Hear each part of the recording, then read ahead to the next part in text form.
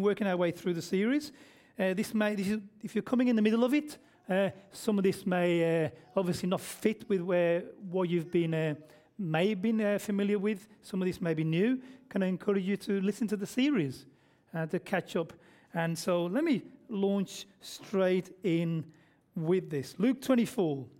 Jesus said these words on his after his resurrection, and beginning with Moses and all the prophets, he explained to them what was said in all the scriptures concerning himself. What is that scripture that Jesus speaks, telling us about the place of Moses and the prophets, which is essentially the Old Testament? What is its quintessential message? Someone tell me. Pardon?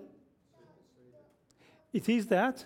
But what's he say? What is the purpose? He explained to them, what did all of those prophets, the law, its people say and point to? Jesus. Look at that. He went through Moses and the prophets, the Old Testament, and he explained to them what was said in all the scriptures about him. Yeah, teaching him. Absolutely, Stephanie. So he demonstrates to these disciples what no Jew had understood properly, that all of these scriptures, how many pages in the Old Testament? There's 39 books. It's at least 5-6 of the Bible, if not more. All of those scriptures converge on Jesus. Jesus. We're going to have a meeting after this for Sunday school workers. And one of the things, it's still come to the meeting, okay? But one of the things we're going to talk about is the convergence of all Bible teaching on the character of Jesus. On the character of Jesus. I'm going to explain that to you more now. So let's move in. We've got two headings. Firstly, this, okay, from chapter 4 and the verses that we're looking at. Hagar, Sarah, and the two covenants. Hagar, Sarah, and the two covenants. Tell me, verse 21. So we're going to work through these verses verse by verse in exactly the way Paul wrote them. I keep telling people when Paul wrote his letters, he wasn't expecting us to pick them up and read half of verse 24, put it down, and then the following month read half of verse 18. Who the heck reads a letter like that? No, he expected him to read it through, and that's what we're going to do together. Verse 21, tell me, you who want to be under the law, are you not aware of what the law says? Can you see the point he's making? It's a point of, look, you don't understand the Old Testament. You haven't understood what it says. You want to be under the Old Testament? You're fools. You haven't understood what it says. Because if you had, what's the implication? Because if they had understood it, what's the implication of those verses? There is that. There's more. What's the implications? Because they haven't understood it. Because if they had, they wouldn't be wanting to do. They wouldn't be under it. That's what he's saying to them. If you'd understood the Old Testament, which you clearly don't, says Paul, you would not want to be under it. Look, those of you who want to be under it, you fools, don't you understand what being under that law means? And now he's going to elaborate. Verse 22. For it's written that Abraham had two sons, one by the slave woman, the other by the free woman. His son by the slave woman was born in the ordinary way, but his son by the free woman was born as a result of a promise. Simply, Hagar conceived in what we call the natural way, okay? Through a man and a woman coming into union, okay? The natural way. How did Sarah conceive? Remember how old Abraham is? 99, okay? Through promise, assumingly meaning that this conception was supernatural, okay? So one is by natural means, by a man and a woman sleeping together. The other is by supernatural means as a result of a promise. Here's Paul's point, and brace yourself. It's a whopper, okay? Because Paul's going to give us a tool, a key, if you like, for how we engage with all that part of the Bible, okay? A key for how we engage with all that Bible. Listen to Paul. And only Paul could say this, having been sanctioned by Jesus to speak on his behalf. If you said this, I want to listen to you. I don't care who you are, okay?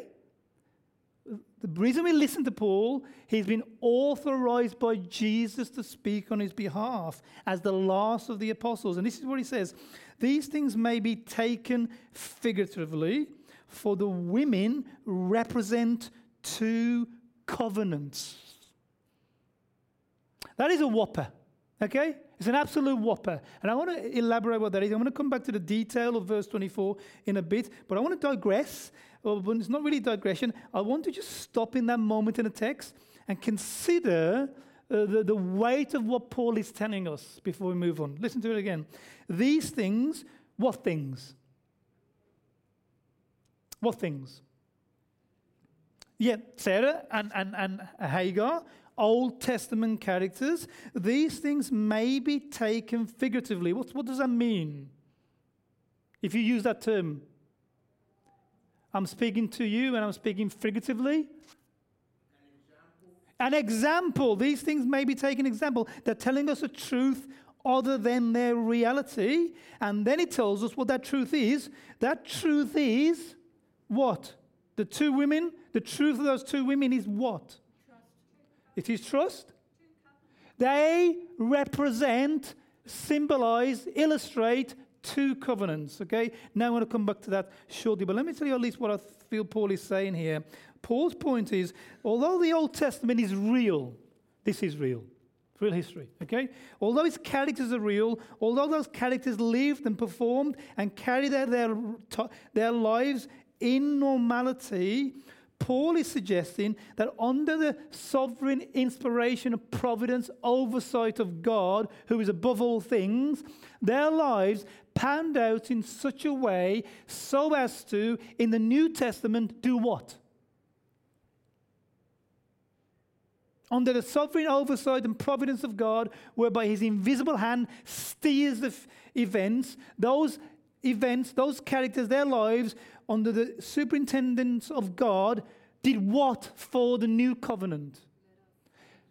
Yes, they spoke about realities in that covenant. I think that's the point here, that the Old Testament past speaks of the New Testament future pictorially, typologically.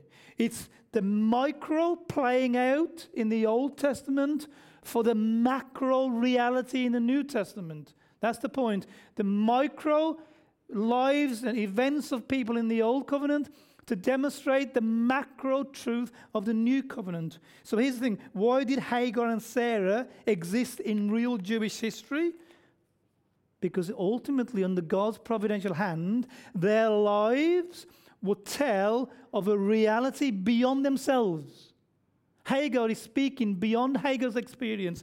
Sarah is speaking beyond Sarah. It's what we call typology. We mean they become a type. Look, I'm from an engineering background. In engineering, if I want to make a supporting bracket for a wheel on a vehicle, before the final one is made, what do we make? Types. Okay? We make types. We call them prototypes. Okay?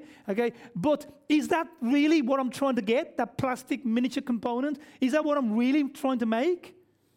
No, I'm trying to make a real mechanical working steel car part. And that becomes, the prototype becomes appointed to it. And in that sense, Paul is suggesting the Old Testament is prototypical of New Testament truths. Here's what a guy who's much smarter than me says on this. His name's William Hendrickson, a Bible commentator. He writes, commenting on these verses, now things of this nature were spoken with another meaning in mind. Hagar and Sarah's lives had much more wealth to them than they realized for our benefit. Here's what Edgar Andrews, another Bible scholar, he writes these words. And this is much stronger now from Edgar, the very purpose of the Genesis passage, according to Paul, was to convey the spiritual truth that Paul is about to disclose. Can you see the strength of what Professor Andrews is saying about Hagar and Sarah's life? What's he saying about them?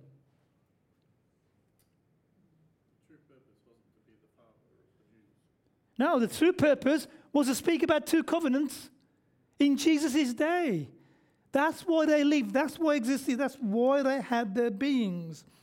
The Old Testament occurred to teach New Testament truth, which means the Old Testament was always to be considered as an escalator. What do you call those things in the airport that move? A travelator. Okay? Meaning, whenever you enter the Old Testament, what did you have to be doing all the time you're reading it? Towards Jesus. Yes, Stephanie. The New Covenant. It can only ever be read in motion. If you ever stop on the travelator of the Old Covenant, you've misread it. Absolutely. And if you misread it, it could be devastational. Devastation. Let me give you an example of how. So Paul is using one example, Sarah and Hagar. Is this principle restricted to Sarah and Hagar? No.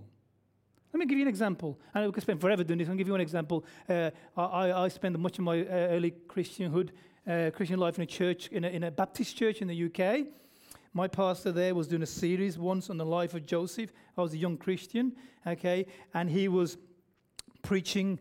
We'll have the slide, please, Meg. Thank you. He was preaching about the life of Joseph. And as I was listening as a young Christian, I was really struggling with this because he kept saying, here's Joseph's life, and he points to Jesus.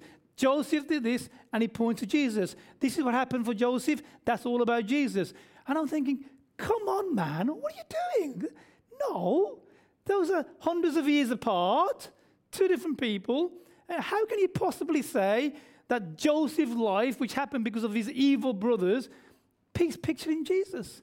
And I really, really struggled until one day, by the grace of God, I think perhaps at Bible college, finally I understood and saw that that's exactly what Joseph's life is all about. Joseph was despised by his brothers. Jesus was despised by his brothers. Joseph was saved into slavery by his brothers. Jesus was sold to his death by his spiritual brothers, the Jewish people. The saving of the events of Joseph's life turned out for the saving of the Jewish people. The events of Jesus being sold to the Romans turned out for the salvation of all of God's people. Joseph reveals himself to his brothers. Jesus reveals himself beyond his resurrection to his brothers as come back to life. And just as Joseph was exalted to the highest place in the world, but Pharaoh, Jesus consequently was exalted to the highest place in the world, Matthew 28, but the Father. And when you begin to look at it like that, what you realize is you can take Old Testament truths, Old Testament characters, Old Testament institutions, Old Testament material. Give me one Old Testament object that's really about a New Testament truth. Give me one. The tabernacle, a box housing the presence of God, is not about that. It's ultimately about what? Yes, before then. A box housing the presence of God is ultimately about what's happening right now. It begins with a k and a h and a and a r and a k and a h.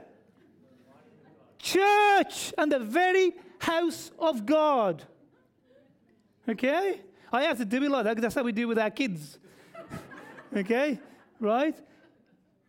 That box is a picture of Jesus, who is the very presence of Jesus. And insofar as we are in Jesus, we are the body of Jesus, the church of Christ, the housing of God's presence. So the whole of the Old Testament, in the characters, in his people, in his experiences, even in his travels. Moses traveled through the Red Sea. That pictures the church going through baptism.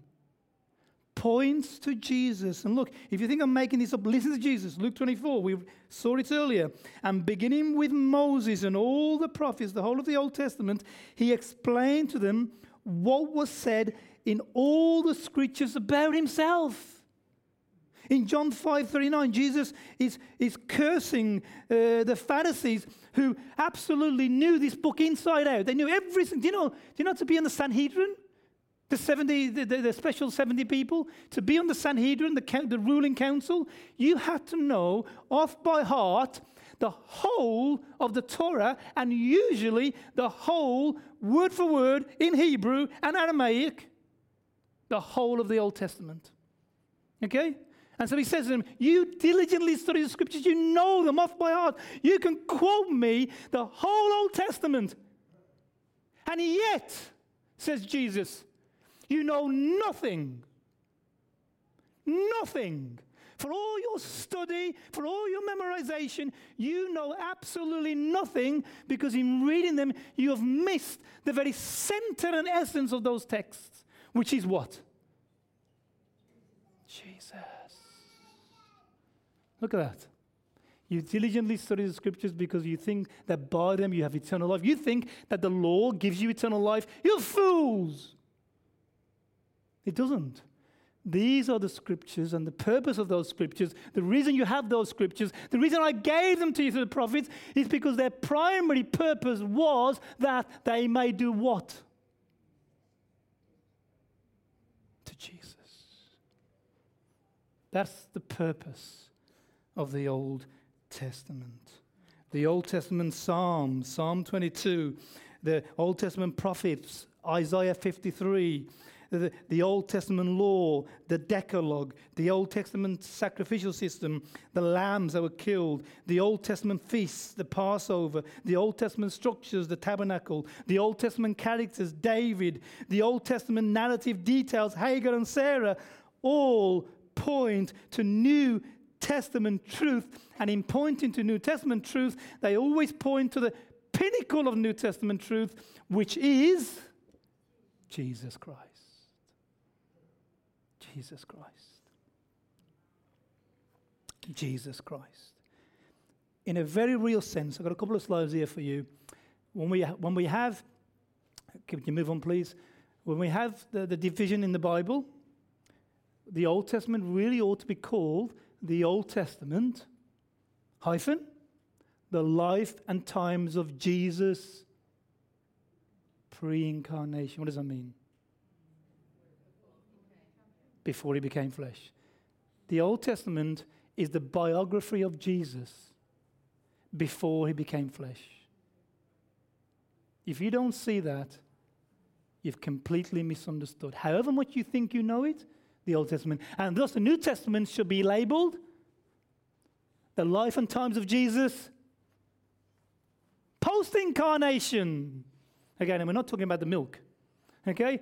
Pre-incarnation, post-incarnation. That's what these two testaments are about. Now let me come back to my sermon, because I did tell you we don't do that stupid thing of reading half a verse and just preaching on that and then choosing a different one for next week.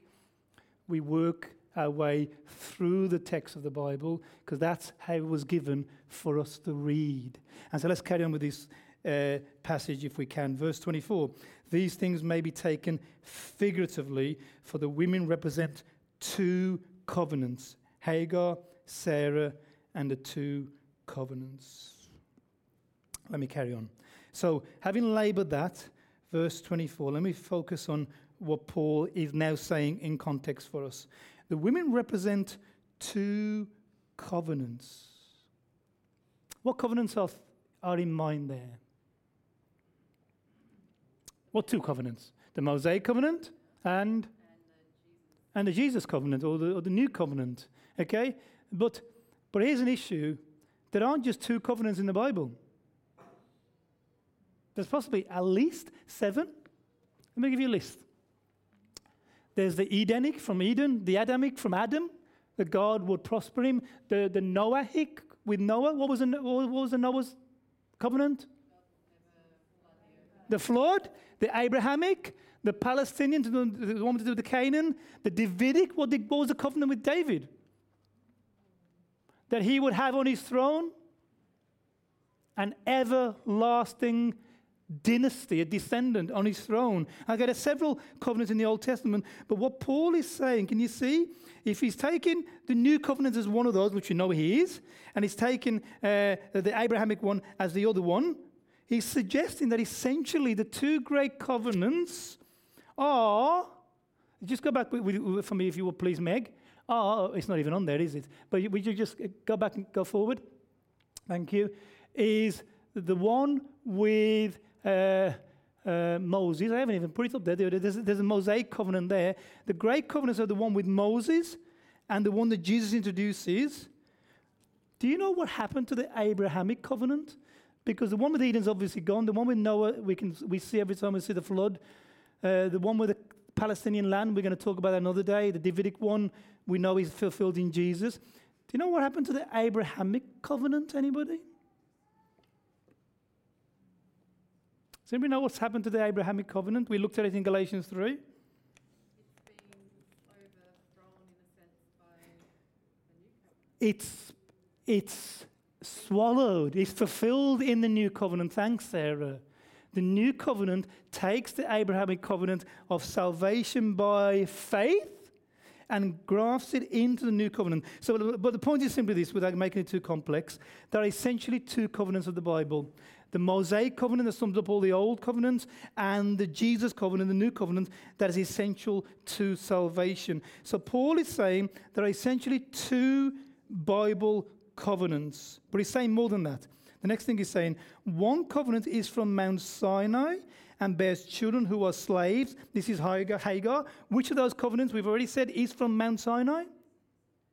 Which one started at Mount Sinai when with the finger of God something was written? The Mosaic covenant. He wrote with his finger those 10 commandments. Those 10 commandments is the covenant. So one is from Mount Sinai, and this is something we have to understand, and this is what Paul started. Those of you who want to be under the Old Testament, what does that old covenant, the Mosaic covenant, written by the finger of God, written under Moses, given to Israel, what does that do to people under it, says Paul?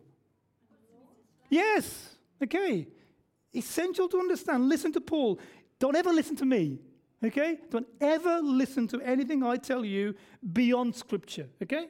Okay, well, let me tell you what Paul says. One covenant is from Mount Sinai. That's the Mosaic covenant. There's no other covenant made on Mount Sinai but the Mosaic one. Bears children, those who have come under its branches. And these children are slaves. Not free men. Slave men. And he goes, Hagar is representative of that. That's what he wants the Galatians to know who want to come under slavery. Don't you know that the old covenant, that law, those commandments only make slaves? Remember what Jesus said to the Jews? If you shall know the truth, and the truth shall do what to you? Set you free from what? Moses is slavery. But when the Jews hear that, because they won't have Moses make them slaves, will they? Because they're the Jews. When they hear that, what's their response? It's in John 8. Here it is. What's their response when Jesus says, I can set you free? Ignore this for now. What do they say? You were never slaves. What are you talking about? We're not slaves. Fools. That very moment they said that, they were slaves to who in the physical world? Rome. Yeah. Okay, so they were slaves, but more than that, but they don't understand what Jesus is saying. They say, you are slaves under Moses, but look at them. We are Abraham's descendants. We've never been a slave of anyone. And so he tells them plainly, anyone who sins breaks whose law? Anyone who sins breaks whose law? Moses's. And as such, Moses makes you a slave. That's why Moses' law is so dangerous, because by breaking it, you become its slave. And the terrible thing is, no one can keep it, which means that no one under Moses is free. Every adherent to Moses is a slave. So he continues, one covenant, the Mosaic covenant, is from Mount Sinai and bears children who are slaves. By contrast, Sarah, her typological value in the new covenant is that she speaks about the children of promise. The promise to who? The covenant to who? Abraham, okay? Which is engrafted into the new covenant of Jesus. He's the free son. Those who seek to be justified by faith are her children. It's why in Galatians 5, he says these words to them in his letter. It is for freedom from Moses' slavery that Christ has set us free. Stand firm then, and do not let yourselves be burdened again by a yoke of slavery, by the yoke of Moses, by the yoke of the Old Testament. So his point is that Sarah represents people of faith. Verse 25, he'll explain it to us. Now, Hagar stands for Mount Sinai in Arabia and corresponds to the present city of Jerusalem. She's in slavery. Why does Mount Sinai and Jerusalem, why are they tied together? What relationship has Jerusalem, the real Jerusalem, got with Mount Sinai, and they're hundreds of miles apart? What's the relationship between, would somebody let that person in? What's their relationship? What's the relationship between Mount Sinai and Jerusalem? It's a center. Jerusalem is the center of the Mount Sinai religion. Do you get that? Why? How do we know it's a center? What's there? Yeah, the ark is there. In what building? The temple. Okay? Jerusalem is the center of the covenant of Moses. That's the point there, okay? Okay? And he represents slavery. When you think of Jerusalem and the temple, you should never have been thinking the people of God. You should have been thinking the people under slavery. Okay, that's what he represented. Okay, it's why. Do you remember? So I think what we're trying to say is this: is that Middle Eastern land of Israel and that capital Jerusalem and that structure that used to be there before the Mosque of Oman, okay, represents not freedom and faith in Jesus. It represents slavery and damnation. Okay? Hence why Jesus said these words, and I'll elaborate them soon. John 4, when he's speaking to the woman of the well, the woman wants to know where the proper place to worship God is. And what does Jesus say to her?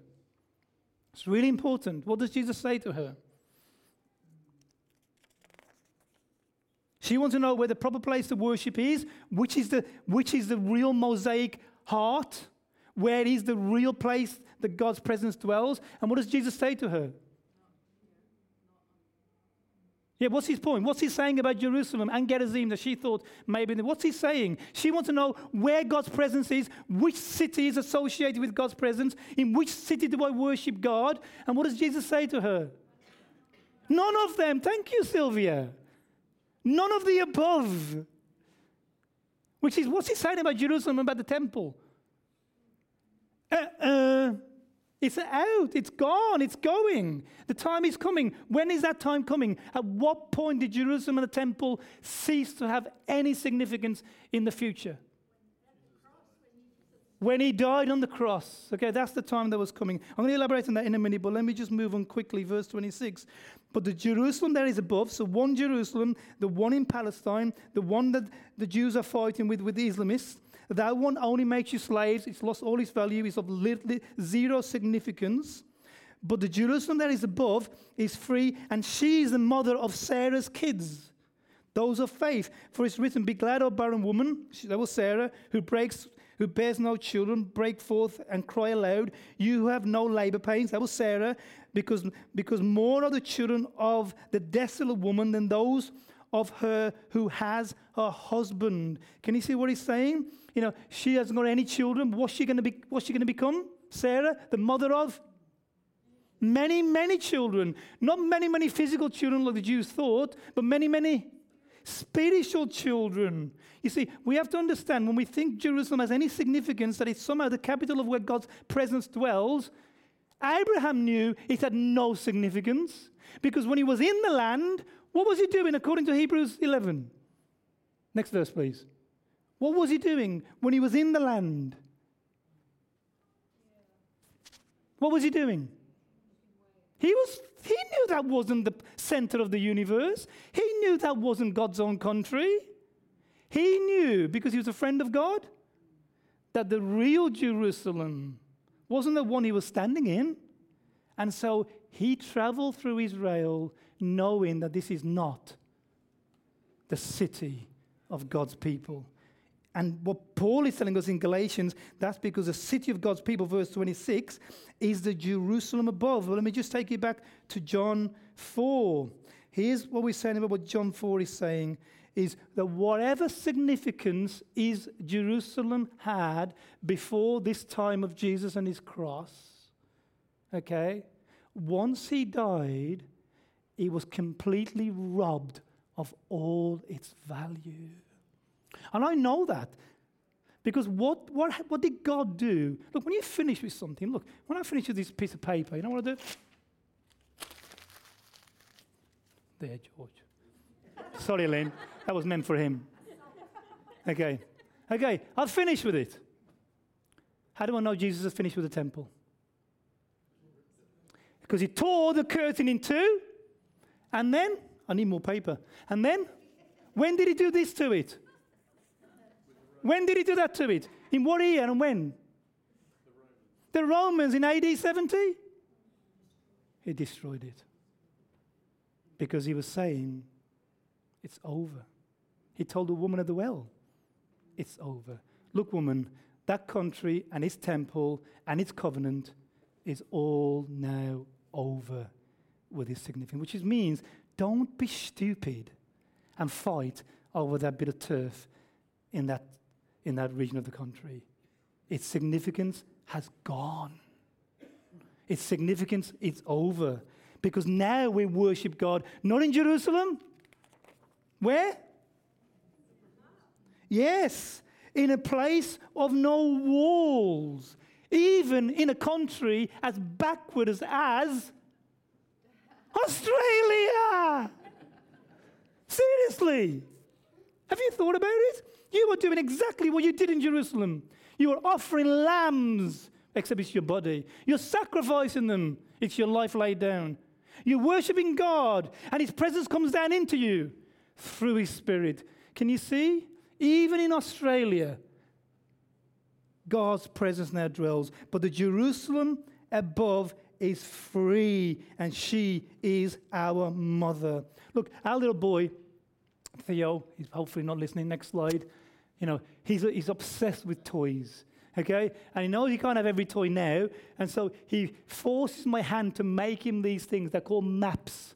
What I do, he looks through all these toy pictures and he selects all these toys that he wants. And then I have to assimilate them all, put them on a piece of paper, and then I have to print this out. He calls it a map of his toy agenda. Okay? And then he spends all day in the car, in his bedroom. He sleeps with it next to his bed. Really, I have to get out of bed every morning. Right? And dreaming about these toys he's going to get. Okay? And eventually we get him one of those toys. He's got one of those somewhere, I think that one. Okay, I haven't played with him for a couple of days, right? And when he gets his toy, right, do you know what he does to his map? He still takes it to bed every night, and he still looks at it, and he still dreams about getting his toy. Does he? Does he? What does he do when he gets the toy? What does he do with the map? He discards the map because he's fulfilled his purpose. The thing he was pointing to, he now has. And now that he's got the reality, the temple, the tabernacle, the Mosaic covenant, the Old Testament law, the Old Testament prophets, the Old Testament people, the Old Testament narratives, with a picture map of Jesus. And now that we have Jesus, what do you do with a picture map? You throw it away. That city and that place has lost its significance. That doesn't mean we throw the Old Testament away, because what it does mean is when we read the Old Testament, we're no longer reading it, okay, to enjoy a future reality. We're now looking back. Theo could pick up this map and look at it and think, one day I used to think about that toy in imagery. But now I have the reality. Which means when you pick up the Old Testament, you now have Jesus. What are you thinking? This is all the picture map of Jesus. And now that I've got Jesus, I can relate it much easier, because now it's already in hindsight. That's how you read it. You're just looking at the picture map of Jesus. But you don't dwell on it, and you don't stop doing it, and you don't start pinning it up on your wall as your law, because you've got the reality. You've got Jesus. You'd be stupid, seriously, to be looking at the picture map. But the Jerusalem that is above is free. I've got to be quick. I've got 2 minutes, okay? 3 minutes. Now you, brothers. I've actually got 7 minutes, but our service is delayed. So I've got 7 minutes. I'm going to try and do it in 3 minutes. Now you, brothers, like Isaac, are children of promise. At that time, the son born in the ordinary way persecuted the son born by the power of the Spirit. It is the same now. What did Hagar's son do to Ishmael, do to Sarah's son Isaac? He persecuted, he harassed him, okay? And he's saying, just like that happened then, it's happening now. But remember, they had a picture. Hagar's son is a picture of the law. Sarah's son is a picture of grace and faith. What's happening now to the Galatians? The law people, the Judaizers from Jerusalem, are doing what to the people, Sarah's sons? She's harassing them. She's throwing bricks at them. Saying, you're not a real son. You're not a real son. I'm the real son. If you want to be a real son, get a load of Moses. Okay, so the same thing is happening just as back then in the actual pictures. So in what the pictures pointed to, it is the same now. So verse 30, listen to this, and this is one of the strongest arguments for how you handle the Old Testament. But what does the Scripture say? Okay, what does the Scripture say? When the son of Hagar was persecuting the son of Sarah, what happened? And what is the Scripture therefore saying? Will never happen. Get rid of the slave woman and her son. Paul is bringing that into the new covenant because verse 31 says, therefore, do that. Look, what do the scriptures say? Get rid of the slave woman and her son. Verse 31, therefore, follow on. What's he saying about what the Christian must do with Moses and his covenant and all his laws? Now that we're from, can you go back, please? What must they do? Backwards. Thank you. What must they do? It's a strong statement. You want to know what to do with the Old Testament law? What to do with Moses? What must we do according to the command of Paul? Get rid of it.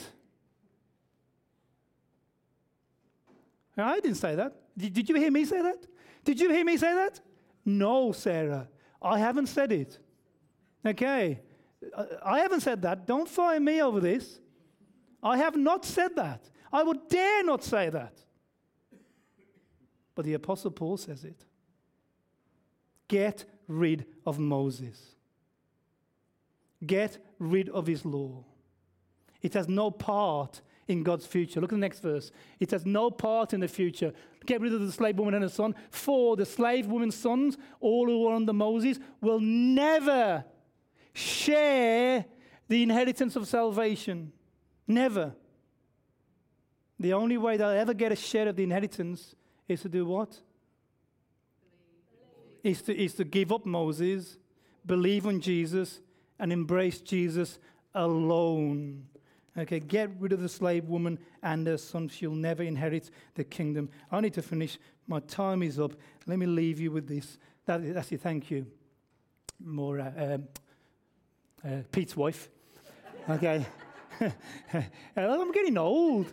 I'll be 46 this year. I mean, now come on, give me some leash space here. But what does the scripture say? Get rid of the woman, slave woman, and her son, Moses' law, because they will never be children. For we are children of the free woman.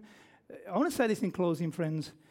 I've said it a few times in Galatians. I'm just going to say it again, and just pretend you're the woman at the well. Look, what are you going on about? All that stuff. The time has come when you'll worship the Father, neither on that mountain nor this one. All who worship him must worship him in the... We have to trust him. You have to worship him in spirit. That means by his Holy Spirit and by truth, by the truth of Jesus. Jesus is the way. Let me say two things. One to those who may be new to Christianity, one to those who are in Christianity. If you're new to Christianity, you don't need a set of laws to get you heaven. In fact, if you're trying to keep a set of laws, those 10 commandments or otherwise, the Bible says you're damned to hell. It's got to be. If you're trying to keep some laws, you're damned. says Jesus. You need Jesus. Faith and trust in him. Nothing more. And let me say this to those of us who are in faith. We don't need to keep adding and building. You have faith in Jesus. It's all we're required to get us into heaven. When we stand before Jesus, and if he does really ask you, why should I let you in? If we quote a single law, we'll be damned. If we quote a single law, a single thing we've done, an ounce of things that I've contributed, one place I've gone to, one thing I've achieved, we'll be instantly damned. The only thing that will get us across the threshold is that we declare faith in Jesus. Friends, Sarah and Hagar and the two covenants tell us that salvation is found in no other than in Jesus Christ. And may he, not Moses, be our hero. Amen.